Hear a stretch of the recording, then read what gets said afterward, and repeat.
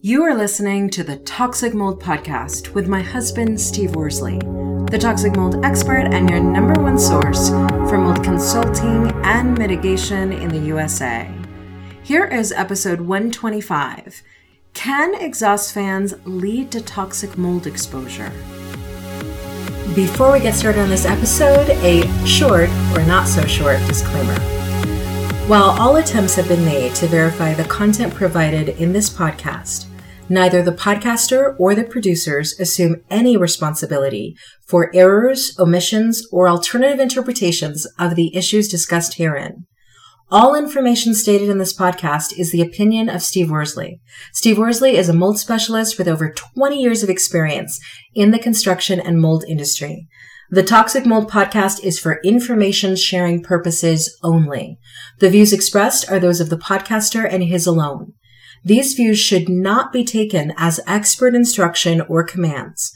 While there may be references to medical conditions and symptoms, all solo podcast episodes are the opinion of Steve Worsley, and any medical questions or concerns shall be addressed with the appropriate licensed medical professional or professionals. As the podcaster refers to different mold types, please be aware that Steve Worsley is not a microbiologist, and questions concerning mold specifics should be answered by the appropriate professional. The listener is 100% responsible for his or her own actions. You can check out Steve's books on Amazon about mold and dealing with mold in your home at amazon.com/author/Steve Worsley. And if you're interested in scheduling a mold consultation, over the phone consultation with Steve, you can be sure to find out more about those and his availability at cnccontractorservices.com. Now, let's get to the episode. Hello, everybody. Welcome to the Toxic Mold Podcast. So it is the end of September now, officially. Yeah, last week you were trying to rush September. A lot of people don't like September. I'm not sure why, but anyhow. Yeah, we're in the middle of fall, but here in Wyoming, it's really the beginning of winter, actually. Yeah, well, you always say there's only 3 weeks of summer, or 3 months of summer, and the rest is 9 months of winter, so yep. I can't argue that, actually. It's the tundra. So what we're talking about today are exhaust fans. I know we've spent a number of episodes talking about exhaust fans, but I think it's important to answer the question, can exhaust fans, can they lead to toxic mold exposure? Absolutely. Really? Yeah. I just did, was a property, kind of a, something that doesn't come around too often, but it was a rental property, and the renter was the one that reached out. And the reason I say it doesn't happen very often is typically renters think it's the landlord that should pay for my services, and at the end of the day, they usually don't. And it was, you saw the pictures, it was pretty bad. And besides a lot of building defects, the number one issue was lack of ventilation. Crawl space, an attic inside the home or inside the rental. It was just, it wasn't good. And it, the test results, we did some air testing, some swab testing, and what I saw at the time of the inspection was confirmed by the lab, and things just weren't good because of lack of ventilation. And so, I mean, what is it about exhaust fans specifically, or maybe lack thereof, that leads to toxic mold exposure? So it's the lack thereof. Okay. Or ineffective exhaust Ineffective, fans. Okay. So, I'm not sure how many of our listeners have gone to Vegas or gone to casinos, but casinos are top of the line, use top-notch ventilation systems so people can smoke in there, but it doesn't smell that way.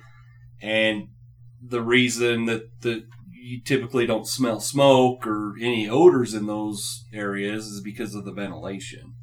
So the point is to take, for what we're talking about, an exhaust fan, to take that humid air and take it outside. And that's where it's supposed to go. I mean, we'll get into where those ducts should terminate, but the whole point is to get that humid air, or humid air, depending on where you're from, outside. We want it out of that bathroom, out of that crawl space, out of that attic. Not that you have to have an exhaust fan in an attic, but all attics, and we've done podcasts about it, they all have different types of ventilation. And so essentially an exhaust fan is a fan that takes air from one space and pushes it outside? Correct. Okay, and that just gets whatever that air is out of the area. Exactly.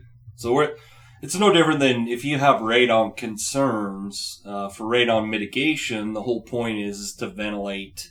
If you have a crawl space, you ventilate that and get that, what I would call dirty air, which is air that has high radon levels, and take it back outside. Okay. And so at least when I think of an exhaust fan, I always think of exhaust fans in the bathroom. But what are some other rooms besides the bathroom where exhaust fans should be? Typically in a laundry room. Oh. And like I said, people don't understand it, but you should have one in a crawl space. And I say that because we live in an area, we just talked about 9 months of winter. We can't have passive ventilation, meaning just vents on the foundation to allow airflow all winter long. It's too cold. Yeah. And you'll freeze your pipes. It's just, your heating costs will go through the roof. So, in my opinion, it's a lot more effective and efficient to install exhaust fans in a crawl space that are on a humidistat. So they literally kick on and off automatically based on the humidistat, which you should set at 40%, maximum 50%. So then crawl space, laundry room, bathrooms. Bathrooms, yep. And so those are the key places where you should have exhaust fans. What about the size of an exhaust fan for each of those rooms? That would be dictated by the square footage. Okay. So in a bathroom, typically you're only going to have one. But if you have, we've stayed in places where the bathroom's the size of a bedroom. They're enormous. You might need more than one. And typically there's one it's easily referred to as the fart fan. Mm-hmm. But they'll usually have it, because usually in a big bathroom, not huge, the toilet is in there's a door and you go into this little tiny room. They'll usually have one in there, and then there needs to be one out in what I call the larger area, close to the tub and shower.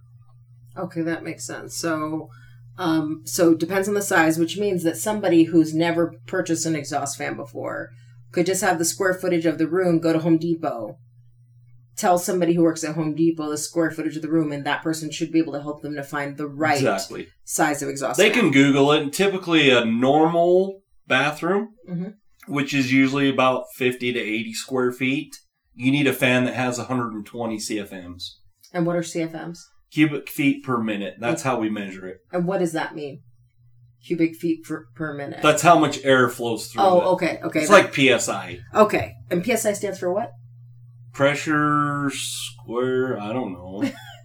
Square inch, I don't know. See, I didn't know either. That's why. Okay, so So you always ask me tough, it's not a tough question, but it's something I just don't think about. But PSI, that's how we would measure the pressure air in your per square inch. Square inch, yep. Okay, so that's PSI. That's how we measure that in tires. In tires, but then in exhaust fan, it's what? CFM.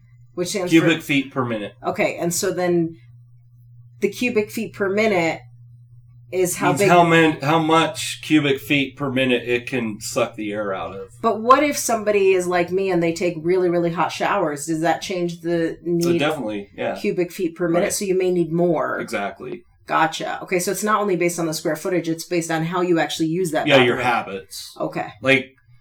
Honestly, for our listeners, I know our loyal listeners know this, you like to have really, really hot showers. And you run the exhaust fan while you're showering, and if I go into the bathroom, there's still lots of steam everywhere. But you leave it running and open the door when you're done, and you have to do that for 20 minutes after. So for someone like you, me personally, if I built this house, I would have put another fan literally right above the shower. Okay, so that I could ventilate better. Right. Okay, so that makes sense. I would take, me personally, I would take quantity over the higher CFMs. Oh, so you would actually put multiple... 220, 110 CFM fans in there. Why would you take multiple exhaust fans over one exhaust fan that does higher CFMs? Because it's typically a lot more expensive to buy those higher CFM fans. Okay. And, obviously 2's always better than 1, but, in my opinion, it would be more effective from the contractor side.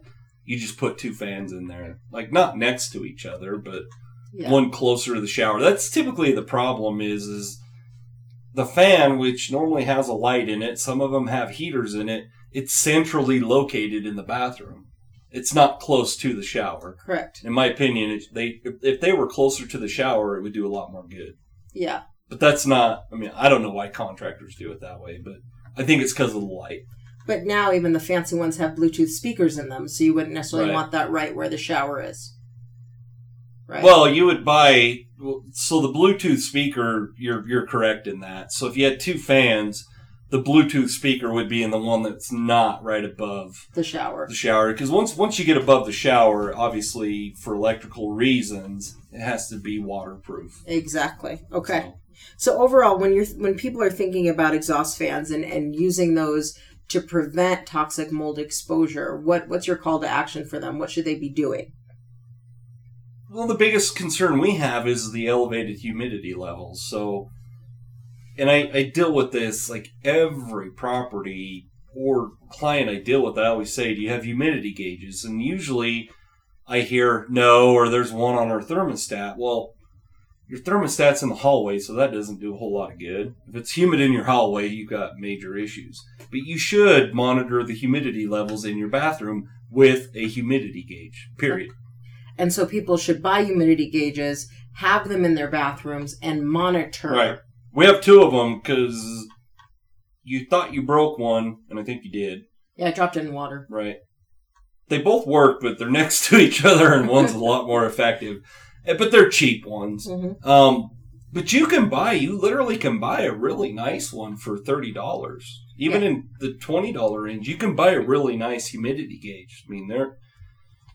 You have them now with Bluetooth and all sorts of stuff. So I guess my point is there's no excuse why our listeners cannot have a humidity gauge in their bathroom and monitoring that. And when you have that gauge in there, what are they looking for?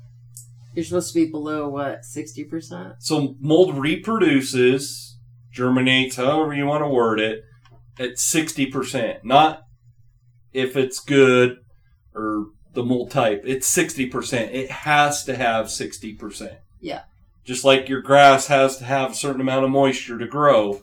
So at 60%, mold can reproduce. I always tell my clients, keep it below 50. Okay, so keep it below 50%. So it gives you a good buffer. And so you're saying humidity gauges should be anywhere that an exhaust fan is. So the laundry room, what about the crawl space? Should there be humidity? Absolutely. And okay. So I mentioned the whole Bluetooth thing. So we can look over here on the wall, and that gives us the temperature outside. Exactly. How does that work? Because there's something outside that we have that's I put a sensor out there. Yeah. So you can do the same thing in a crawl space. You put the sensor down there. Once a year, you got to go down there and change the batteries. If you're scared of critters, mice, whatever, send your kid down there, put new batteries in it, and you can monitor it. And you can monitor it from just like we monitor here inside. We can see what the temperature and humidity is outside. Awesome. So that's your call to action. Make sure people have humidity gauges in all the rooms with their exhaust fans. Yep. Then it's something I cover in all my books. I hate talking about my books because I'm just dragging. I'm not the best at writing books, so you don't need to lecture me. I know you've written a book about writer's block or something, but to our listeners, I apologize. I'm not that good at writing books. Well, I'm good at writing them. I'm just not good at doing all the work to get them to print. But you've written a number of books, and they're all available on Amazon. They're in ebook format, they're in paperback format, and they're on Audible. Yep, and we'll put a link in the comments for the author profile and every one of those books. You cannot talk about mold without talking about humidity or ventilation. Exactly. So if you go to Amazon.com and you just put The Mold Epidemic, which was your first book, you should be able to find all the other books as well. Like, every time I Google the mold epidemic, like, it just pops right up. Because it's the first book. It sells pretty well, and it pulls right up. Absolutely. Well, there you heard it from the mold expert. We will catch you on the next episode. Prevent toxic mold exposure before it gets in your home. Download Steve's free mold investigation checklist at tinyurl.com/CNC mold checklist. Again, download Steve's free mold investigation checklist at tinyurl.com/CNC mold checklist.